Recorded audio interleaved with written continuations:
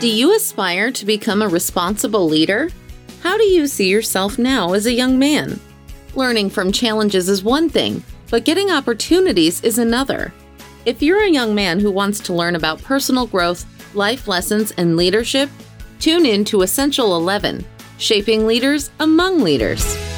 Thanks for joining us, man. This is great. That was my pleasure, dude. I really liked the episode I was telling you about yesterday with, I don't know how to say his last name. Yeah, I don't either, man. It's Kumalatos. Okay. Yeah. I avoid Greek and Pacific Islander last names because for sure. For sure, man. Yeah, Nick's such a good guy, and that was the first time I think when he came on with the young men, he and I had connected through social, and somebody introduced us. But that was the first time he and I got in a chat. We've definitely become friends over the last couple of years. He's a really solid guy, man. Seems like it. Yeah. I think I met someone the other day. You or your wife may know. Her name's Tamara Andres. Okay. Here in Virginia Beach, she's written like 3 books and basically helps people start businesses. Okay. The girl that introduced us is like a mentee of mine, and I told her about acting. She loved the Mark Bell episode, and then it turns out Tamara's kids started acting this summer, so we got to talking. I guess she follows her on social media or something. Because when I said your name, she's like, "Who?" I'm like, "The guy." That's awesome, man. Oh, very cool. That's awesome. It always ends up being a small world. You find that. When you got people that are moving forward and intentional, whether it's from the parenting side, the education side, just business side, paths inevitably cross, because so many people with those lower standards. And so if people want to raise the standards, you just end up running in. And that's what these guys are all here for, man, is you're talking about raising standards. We got young men from all over the world here that it's time to hold a high standard, and to push forward. And so they are, the projects, the challenges, all these things these guys are taking on, it's to just change the narrative about what young men are capable of. So it's pretty freaking rad, man. I got super excited listening to the episode yesterday. Yeah. And just even the questions the heroes are asking, I'm like, wow, y'all are too young to be asking that good of questions. It's great. Sure. But see, and that's the thing, it's because they're the right age for it, right? And unfortunately, we don't have adults that think like this. Right. And it's not that they're, that's the first book we have them read is Do Hard Things, because it eradicates this concept of being young, that you're incapable. And that's nonsense. It's garbage. You're so capable. You're fully capable. And so we need to be able to support them, man. And so it's an honor to get to bring on amazing guests and guys like you. It's a big deal. And I want to, before they get to the questions that they'll have that are way better, I want to, show them who you are and talk about your journey, man. And I always like to start with these guys kind of back in now John's 12, 13, 14. Like, I like to start there and go, okay, well, who was this guy then? Because he wasn't the stud Navy SEAL, business coach yet. Who was this guy at this point? And let's walk through the journey a little bit before we open it up to them. Okay. Well, so to quote one of my teachers from high school, who I'm friends with now and has gotten to know me really as I became a Navy SEAL and got out, he goes, yeah, when he introduces me to his athletes these days, like, I'm not going to lie to you guys, John was a bit of a class clown, always goofing off. I'm like, yeah, you're not wrong. But no, 12, 13, 14-year-old John, I like to think was a good dude, right? I was a bit of a class clown, super talkative, always super inquisitive about everything, couldn't shut up.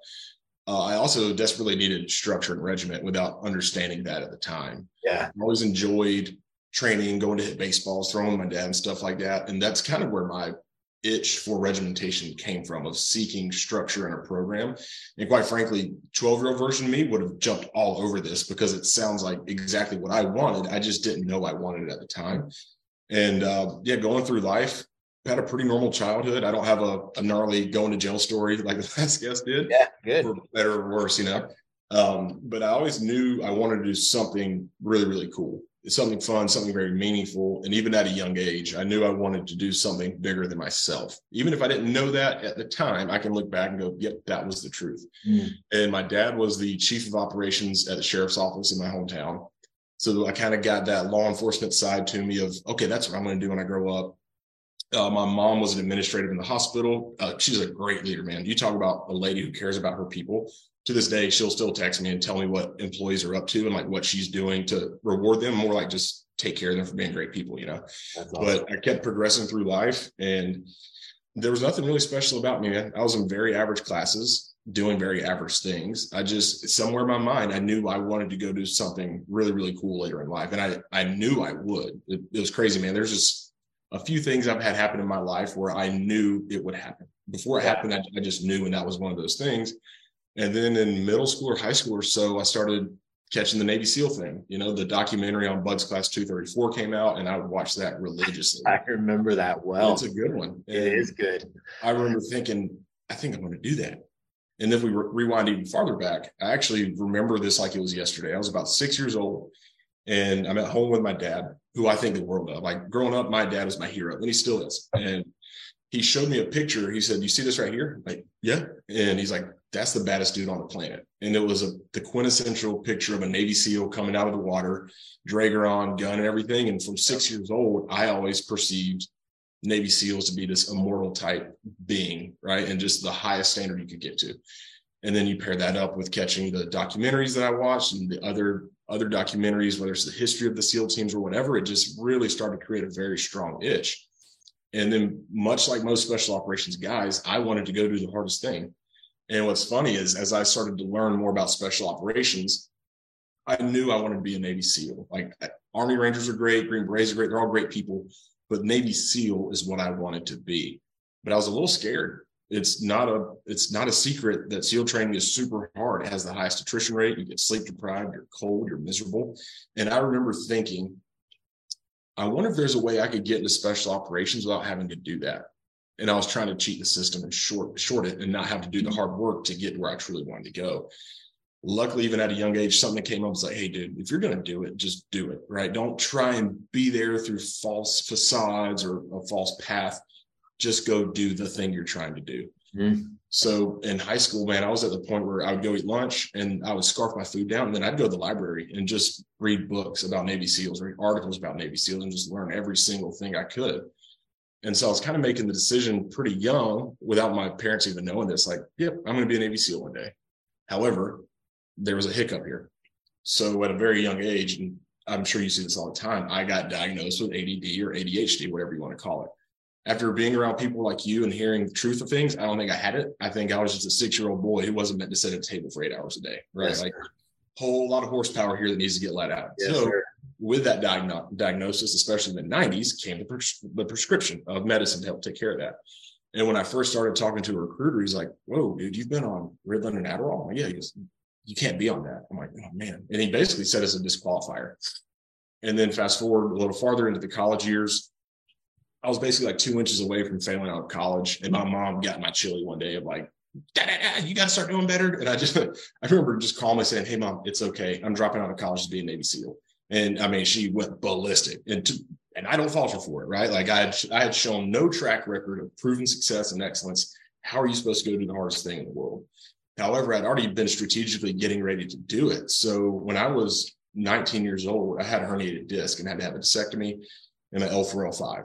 And that meant 30 days of recovery where I can't do anything. So I took that time to quit taking Adderall or Ritalin or whatever it was at the time and learn how to live in my true natural state and how to handle the ADHD brain if I truly had one. I don't know. Right. But I strategically quit taking it without telling anybody because I needed it out of my record with the recruiter. So then I went and met up with the actual recruiters, and we're getting close to me being ready to do this. And even then, man, they're like, "You had back surgery, you can't join." I'm like, and I mean, I'm only 20 years old at this point. I'm like, doesn't a thing like a waiver or something exist? And they kind of roll their eyes like, "Yeah, but it's really hard to get." I'm like, going to the SEAL teams is hard, man. My journey is just hard from the get-go. So between medication stuff and the back surgery stuff, I had quite the long route to finally enlist into the Navy. And then even once I got there, dude, I don't know what it was, but it seems like there was always a force trying to keep me from getting to the SEAL teams. So even in boot camp, about halfway through, we had to do like our final medical checkup or thing where they evaluate your med record. And I walked into this civilian's office, and he was super rude, and all of them were rude there. And he goes, "Yeah, man, you're disqualified. You can't go to Buds." And I said, "Why not?" He said, "Well, you've had back surgery." I said, "Yeah, but I have a waiver from my surgeon and from the Navy and from another doctor." He goes, "Yeah, it doesn't matter." He said, "Honestly, if you're trying to be an Army Ranger, they wouldn't even let you go to boot camp." And me being a smart aleck said, "Well, it's a good thing I'm not trying to be an Army Ranger now, isn't it?" Basically told me right then and there, like, you're out. You're not going to Buds. You're going to be sent home. You're not even going to be in the Navy anymore. And then divine intervention always happens. And I remember going back to our compartment in boot camp that day, and I'm a mess, right? I'm being told your dream is going to be killed without you even having the attempt to do it. Well, then I get a Red Cross message that same day. And for those of y'all who don't know what that means, you get that when a family member dies. So my boot camp instructors come out to me, hey, come here. And they pulled me to the side away from everybody. And, hey, man, we just got a message that your grandma died. I'm like, well, this sucks, right? Like, I just got told I can't go to Buds. I just got told my grandma died. I'm like, what do I do? Right? We are now giving you the liberty to go to the phone, call your family, and do whatever you need to do. I'm like, cool. So I do that. Well, with my grandma dying, that meant all of our family had to come to Thomasville, Georgia to gather for the funeral. Well, my uncle was a former JAG attorney in the Navy, worked up to like an 04 or something like that. But the guys he worked with, he stayed friends with for the rest of his life. And some were still in the Navy, and one became an admiral. So my mom goes to him all upset, like, they're sending John home. And she explained everything I just said to you guys. And he goes, okay, hold on. Picks up his phone, calls a buddy. And then that buddy calls the civilian who told me I couldn't do this. And he basically got a note from Admiral so-and-so saying, John Richards is cleared to go to Buds. You will not pursue this anymore.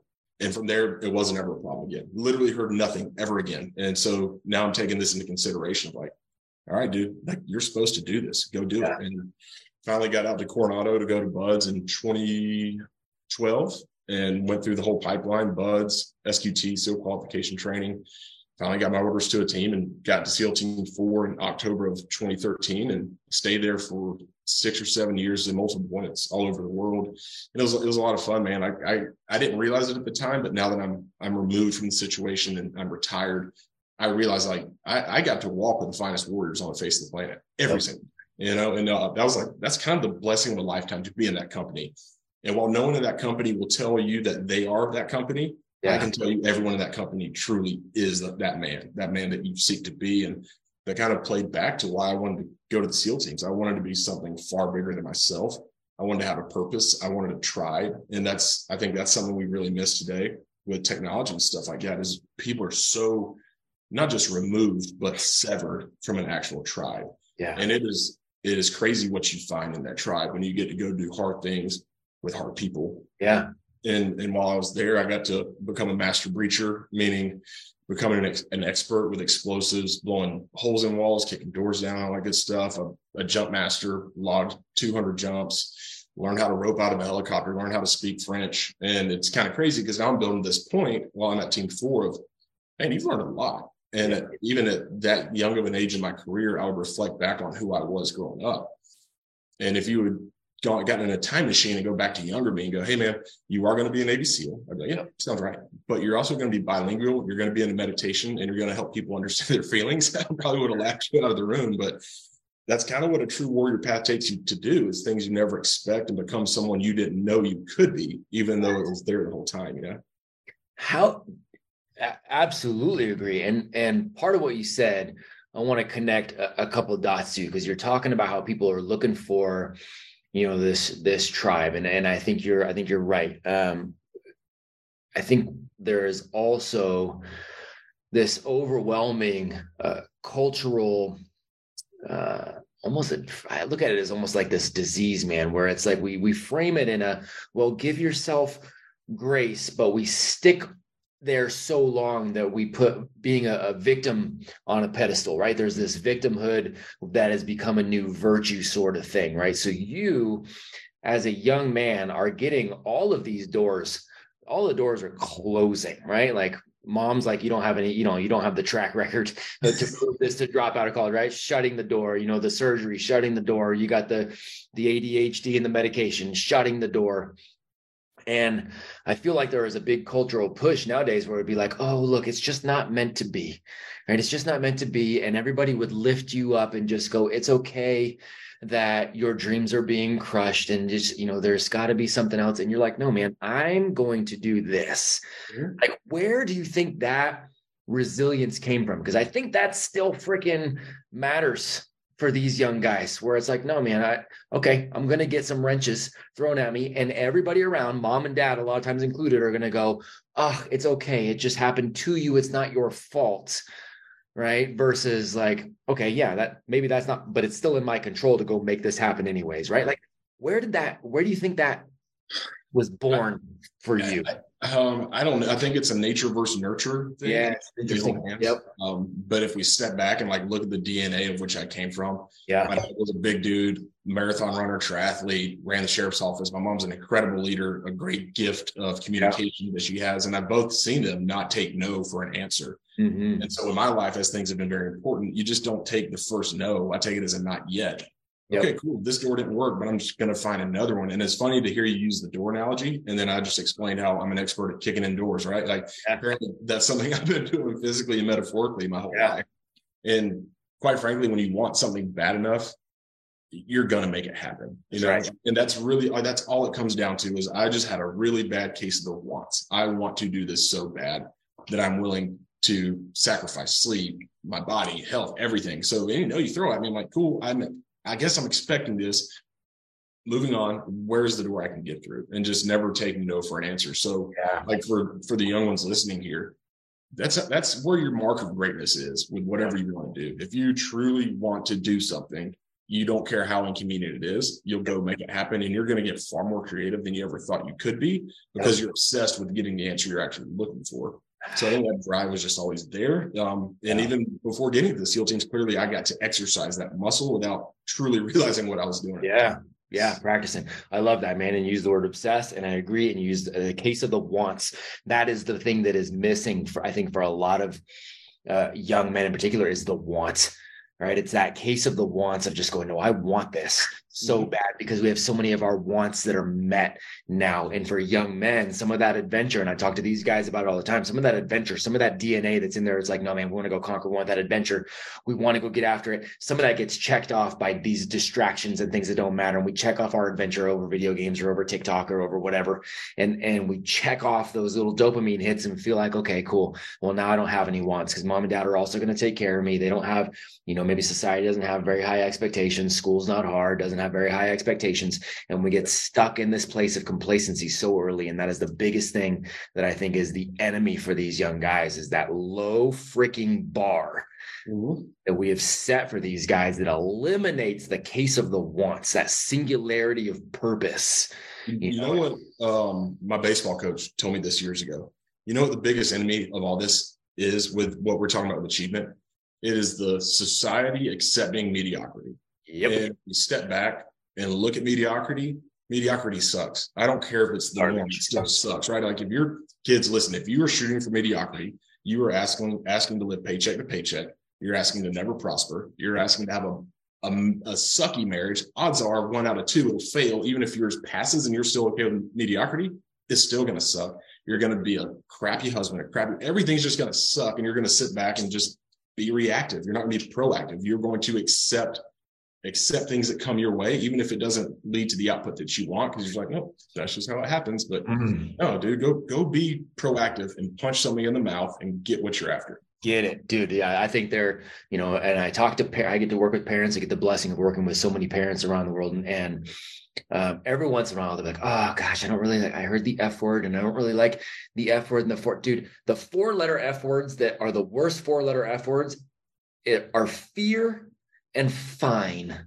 So you're freaking right there, right? Fear, because you've been taught to be afraid of all this nonsense, and fine, because everything's fine. How would that, if somebody says, hey Matt, dude, how's your marriage? And I said, that's fine. Does that sound good? Nobody wants that. How's your relationship with your kids? That's fine. Nobody wants that. How's your job? Fine. Yeah. Nobody wants that. Mediocrity is an enemy, is an absolute enemy. I love the way you frame that. So fast forward, so now you're retired, you're out, and you kind of alluded to what you get to do now. He says, you know, now I get to work in kind of this field of meditation and getting people to, you know, getting to help people work in through their feelings. And you're taking on this, you know, kind of this coaching platform now and growing out a business that way too. Talk about that transition and a little bit about what you're doing here too before we open it up to these guys. Cool, let's do it. So I've always been a fiend for growth. I mean, I'm a book junkie, right? And even in the teams, I went through a very big growth process. After my first deployment, we came home and I realized there's a lot more I want to achieve in this career. So I had to get in better physical shape, better mental shape. I had to learn how to communicate better. I had to learn more about myself. I had to learn what makes a great leader. Yeah. And so I just started getting my hands on anything I could read, anything I could listen. And then I went and had some really good success with something outside of SEAL Team 4, still inside of Naval Special Warfare. And then when buddies of mine back at Team 4 caught wind of it, they'd come to me like, hey, dude, how'd you get ready for that? And like, what workout program did you use? I'm like, hey, man, this is beyond working out. I didn't make me a better athlete. I didn't look to make me a better Navy SEAL. This was all centric with me growing myself as an individual, so I could be the better version of me. And then that better version gets to go be the Navy SEAL I'm trying to be. It never starts with just increasing one thing, because the way you do anything is the way you do everything, right? So make you better so that you can go do whatever. Bingo. So I worked through that, and without even realizing it, I was kind of coaching buddies to go get ready for these endeavors. And then it led to me coaching some other friends who weren't even in the SEAL teams. And then a handful of years ago, it dawned on me, John, you're a teacher. You just didn't realize it. You may not work in a normal classroom setting, but you're a teacher at heart. I truly love knowledge transfer. I love to take what I know and help other people learn it. And so the next light bulb went off, and I thought, hey, make this a thing. Like go help more people. Take what you learned in the SEAL teams, which is very valuable. Yes. Go take what you truly learned about your very specific journey, about learning more about yourself and your thoughts and your feelings and your fears and how to work through that, and go pour it into other people. And every human being on earth is meant to serve. And I'm no exception, and no one on here is the exception. In fact, everything under the sun, to include the sun, exists for something other than itself, right? The sun shines to give light and warmth to the earth. Rivers don't just flow to flow. They flow to fill the ocean, to provide life. Everything exists for something else. And that's something that dawned on me not too long ago. Now that's my life mission, dude. Go serve, go exist for things and people other than yourself, and pour into them and help them get where they want to go. So I started the coaching business, High Ground Life. And high ground, just so y'all know, is a tactical thing. Like in land warfare, you always want to own the high ground. If you get up to the high ground, you can dominate your terrain. So take the high ground in your own life is kind of what we're driving at here. So yeah, I started the coaching business and just finding people where they're at and helping them grow. So I have one client in the NFL. He was an All-American in high school, won 2 national titles at Clemson. There's nothing I'm going to teach him about football, but he's 8 years younger than me, and he lives in a 1% population being an NFL athlete. I was in a 1% population. And I know the struggles and pressures that come along with living in this environment. So I help him grow into the best version of himself, and I help him find his feelings that he didn't realize he had. Every client I work with learns how to meditate, which is really fun, because a lot of people view that as soft and hippie, but I'm 6'3", 230, covered in tattoos. No one's calling me soft. So I get to preach about emotions and meditation, and just helping them identify where are they strong, where are they weak, how do we attack their weaknesses, how do we allow them to grow, how do we get out of our own way to go get what we truly want. And so, I mean, we would get super in depth with the stuff we were working on with him. But then on the other side of the spectrum, I have a client who's a CPA firm owner, a professional accountant. Mm-hmm. That is far from an NFL athlete or even a Navy SEAL. Yep. But what gets lost on people is before I'm a Navy SEAL, I'm a human being. Before he's an NFL athlete, he's a human. And before he's an accountant, he's a human. And there are simple human truths everyone can apply to their life. And there are simple human needs that everyone must have met in order to be that best version of you. And so that's all the process is, man, is just constantly peeling the layers off the onion with people and figuring out where they're truly at. And what's really cool is if we start working together and they're here and they want to get to here, we start walking that path. But as they get closer, they're going to see an extra mile down the road to be a better version. So it's this never-ending process of growth. So while I absolutely love being a Navy SEAL, I love jumping out of airplanes, I love blowing things up, there is far, I don't want to say better, but different fulfillment of helping someone have a breakthrough moment and realize things they never saw, or helping them get where they're trying to go. And that goes back to everything's meant to serve, man. So no matter what you do in life, do it to serve someone. Even if you're starting a business, don't let profit be your driver. I love profit. I love making money. Open a business to solve a problem and serve someone. Passion over profit. Yeah. That'll play out every single time, and you'll figure things out as you need to. Yep. You absolutely will. And the profit will come on the back end when your heart is really there to serve. When you're really there to serve is when it opens up. Right. That's exactly it. And I love the way you frame that too, with, the sun even exists to serve something else and the river exists to serve something else. That's the reality. That goes back to the DNA of who we are. It is the rule. It is not the exception. So part of this, and for you young men to take this away, a part of it, when you are in if you get into this rut where you're feeling like you're lost, or you're not, something's not working, or you're not experiencing the joy that you want to experience, service is an area that you need to take a look at. And all of the mentors that are coming in, again, you guys are finding these patterns. Everybody here is serving somebody else and serving a higher purpose in serving somebody else, right? And joy becomes a byproduct of that service. It doesn't go the other way around. Once I get happy, I'll go help other people. No, it's not that way. It is the other way around. You go serve, and joy is a byproduct of that, because that is the rule of our design. It is one of those things, like like he's saying, he's coaching all these people. The common thing is the humanity piece. And there are common things in our DNA that have been creatively designed. And that's a part of that, is that service component, man. I think that's so dang powerful. So where are you getting, and gentlemen, if you guys have some questions for Mr. Richards, what I want you to do is go ahead and start putting your hands up. I'm going to call on you guys here in just a second, so that you guys can start jumping in. Where are the majority of your clients coming from now? Because you got the NFL guy over here. And by the way, guys, do you see how high level, and he's got a CPA firm owner. High level people aren't the ones who don't need. All of us have coaches too. That's not something that you have early on and then you outgrow the need for a coach. No, the highest performers always have coaches, always. So he's coaching high level people, and he has people who coach him as well. So where are the majority of these guys coming from for you, John? Before we dive into that, exactly that, man. A lot of these people that I work with are high level, like C-suite type folks, or maybe the number one guy. Yep. That person has no one in his organization he gets to come to, right? When people have problems, it goes up, but he's at the top. There's nowhere for it to go. So this may sound soft, but it's not. I don't mean how it's going to sound. There's times I'm just their safe space where they get to say things that they can't bring to other people simply because of the role they have. Yep. But they're still human, and they still have to get that stuff out. And that's a pleasure too, man. Like, it can be a burden because a lot can come at you, but I just remind myself, hey man, you're here for a reason. Meet them where they're at. Everything's going to work out. So to get back to where you're saying, they kind of come from all over. And in fact, I've only locally coached one person since I started this whole thing. It was Ben Smith, the 2015 CrossFit Games World Champion. Oh yeah. Yes.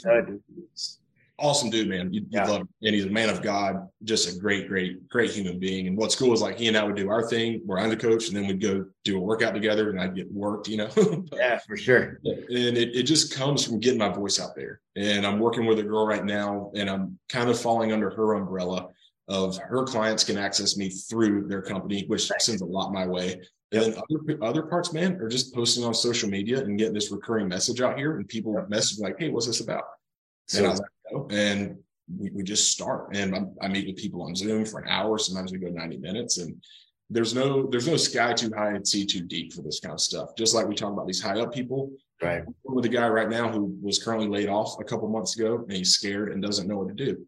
He needs me just as bad as the guys at the top. Yeah. And so you have to remember that in the practice of your humanity, that just because someone may not be in a esteemed place does not mean they don't deserve to get service from you. That's right. So good, man. And by the way, I know you serve that way at home too. You showed me a picture yesterday. You got your boy. He's got his 4-year-old boy out there just working yesterday and doing the. He's getting after it, man, taking on his responsibilities. And Dad's leading from the front of home too. Trying my best, man. He calls it the standard, because I called it that one day. I'm like, hey bud, we got the standard. He's like, I need to go clean up my room, and he just doing it right, Dad. Love it. Absolutely love it. All right, gentlemen, I'm going to start grabbing you guys. Matthew, you are up, sir. Thank you for coming on today, sir. I was wondering, what's the most important lesson you learned in buds training? That's a good question, Matthew. There's a lot, so let me see if I can narrow it down. I would say, and this applies to buds, the teams, and life in general, the grind just doesn't stop. Life will always be hard. As soon as you get past one thing, a new thing's going to come up. So let me clarify this for you. When you're in buds, the first 3 weeks are terrible. The 4th week's hell week. But those first 3 weeks, you're just thinking, man, once I get past hell week, everything's going to be okay. Well, then you get through hell week and you realize everything's not okay. So now you're thinking, once I get out of first phase into dive phase, then things will be fine. And then you get to dive phase and you realize, oh my gosh, there's even more here. But then you start thinking, okay, once I graduate and I actually become a Navy SEAL and I'm at the team, that's when things get good. Well, no, because then you just check in and you're a new guy who knows less than anyone else on the team. And so it just never stops. And on the final piece of that, even when you get done with your first workup and deployment, you think, once this is done, I'm no longer a new guy, things are going to be great. But then you realize, oh, I have more responsibility now. And the new guy that I just belonged to 2 years ago, I now have one of my own that I have to train and get ready. Mm-hmm. And so I've learned that through buds, like very heavily, but then just seeing it apply through everything in life of understanding, man, things are always going to come. So you can make the actual choice of happiness and contentment. You can have it right now where you're at, or you're going to seek for it to come somewhere else. And it's just never going to come. And when you seek happiness and fulfillment, a lot of people don't realize this. That's an inside answer. You're not going to find an outside source to fix an inside problem. So wherever your feet are, be happy there, be content. If you aren't content, ask yourself why. Is it because I'm not doing enough? Am I not living a purpose-filled life? Am I not serving? But to answer what you said, the grind, man, it's just always a grind at all times. And you just have to man up and be ready for it and understand that's life. And that's gonna be what's asked of me for the rest of my life. So good. What do you think, Matthew? Thank you, sir. Yeah. Matthew, wait, Matthew, what do you think? What did you think the hardest, what do you think the biggest lesson I learned was going to be? I just maybe just to value your time that you have and embrace like the hard things. Yeah, that's spot on, dude. That's a great lesson learned right there too. So I was curious to hear what you were thinking you were going to hear and what you thought it would be. Yeah, no, it's a great question, and there's the and I know Jordan talks about it a lot of times too. Where Peterson, where you're talking about you're choosing your hard, right? It's the pain of discipline or the pain of regret, and you have all of these different memes and quotes and things that are floating around, and those are all extraordinarily real, but what Mr. Richards is saying, I mean, that is spot on. Understanding that there is always going to be an obstacle. There's always going to be a challenge. You don't get to opt out of that. So you embrace it. You embrace the fact that those are opportunities for you to grow, to get better. You embrace that and you move forward, and you understand that there's going to be not just obstacles, but there's going to be people, and there's going to be all these, I was talking to one of our brothers in the Apogee Strong Dads program this morning, and he was saying, yes, but I'm working on this stuff, and felt like I was getting disrespected, over here. I'm like, hold on a second. Go look at the history of the world. God gets disrespected. Yeah. So why on earth do we think we're above being disrespected by somebody else? Who cares? Put some perspective to it. You don't have to care that you're being disrespected, but just understand if you're doing anything worthwhile, that's par for the course, because God himself gets disrespected. So who are you? It's going to happen. So get over it. Get past it.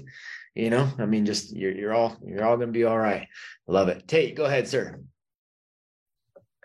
Thank you, sir, for taking my question. I'm just wondering, how did you make it through the SEALs program without quitting or leaving? That's a good question, man.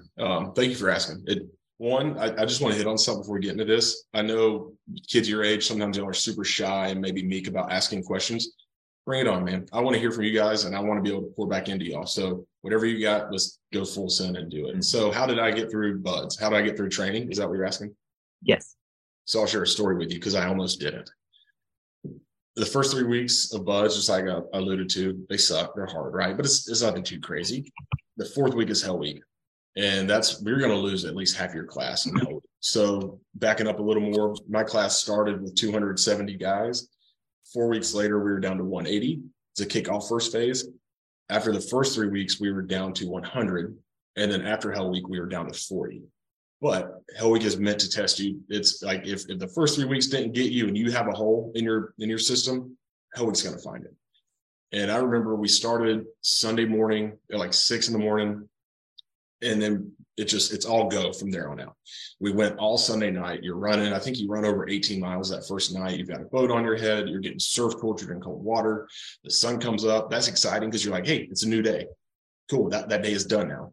And then you keep progressing through. And then Monday at dinner, we see a lot of people quit right then at dinner. Every Monday of Hell Week, you see a lot of people quit because it's the first time in 36 hours that you've actually stopped. The adrenaline's wore off. You haven't slept in a long time. You're considered clinically insane when you've gone that long without sleep. And all these weird feelings start to rush in. And I remember we come into the chow hall and I sat down at my table. And as soon as I sat down, man, I just felt the color and life get sucked out of my body. I went into full on depression. I felt lonely, felt like I didn't have a single friend in the world, even though I'm sitting right next to my best friend in the entire world. And then this chatter started of, hey, man, you could quit and that'd be okay. And you're not even going to quit because it's hard. It's so hard. You just don't feel like doing this right now. You don't feel like you're up to it. You've never met a Navy SEAL. No one from your hometown has done this. Yeah, you could quit, dude. That'd be okay. There will be nothing less of you if you go quit right now. And then somehow or another voice came up and said, hey, whoa, dude, you've worked your tail off to get here and it's dinner. Why would you quit when you're sitting down eating? Like if you're going to quit, which I don't recommend doing, at least do it while something's hard that's actually testing you and challenging you. So I have this battle of like two conflicting opinions in my mind. And I came to of like, you know what? If you're going to quit, just do it while you're doing something hard, but get into it, make sure it sucks when you're going to do it. And then just take it every evolution by every evolution. So dinner goes on, instructors yell feet, which means dinner's over, go back outside, go back to the boat.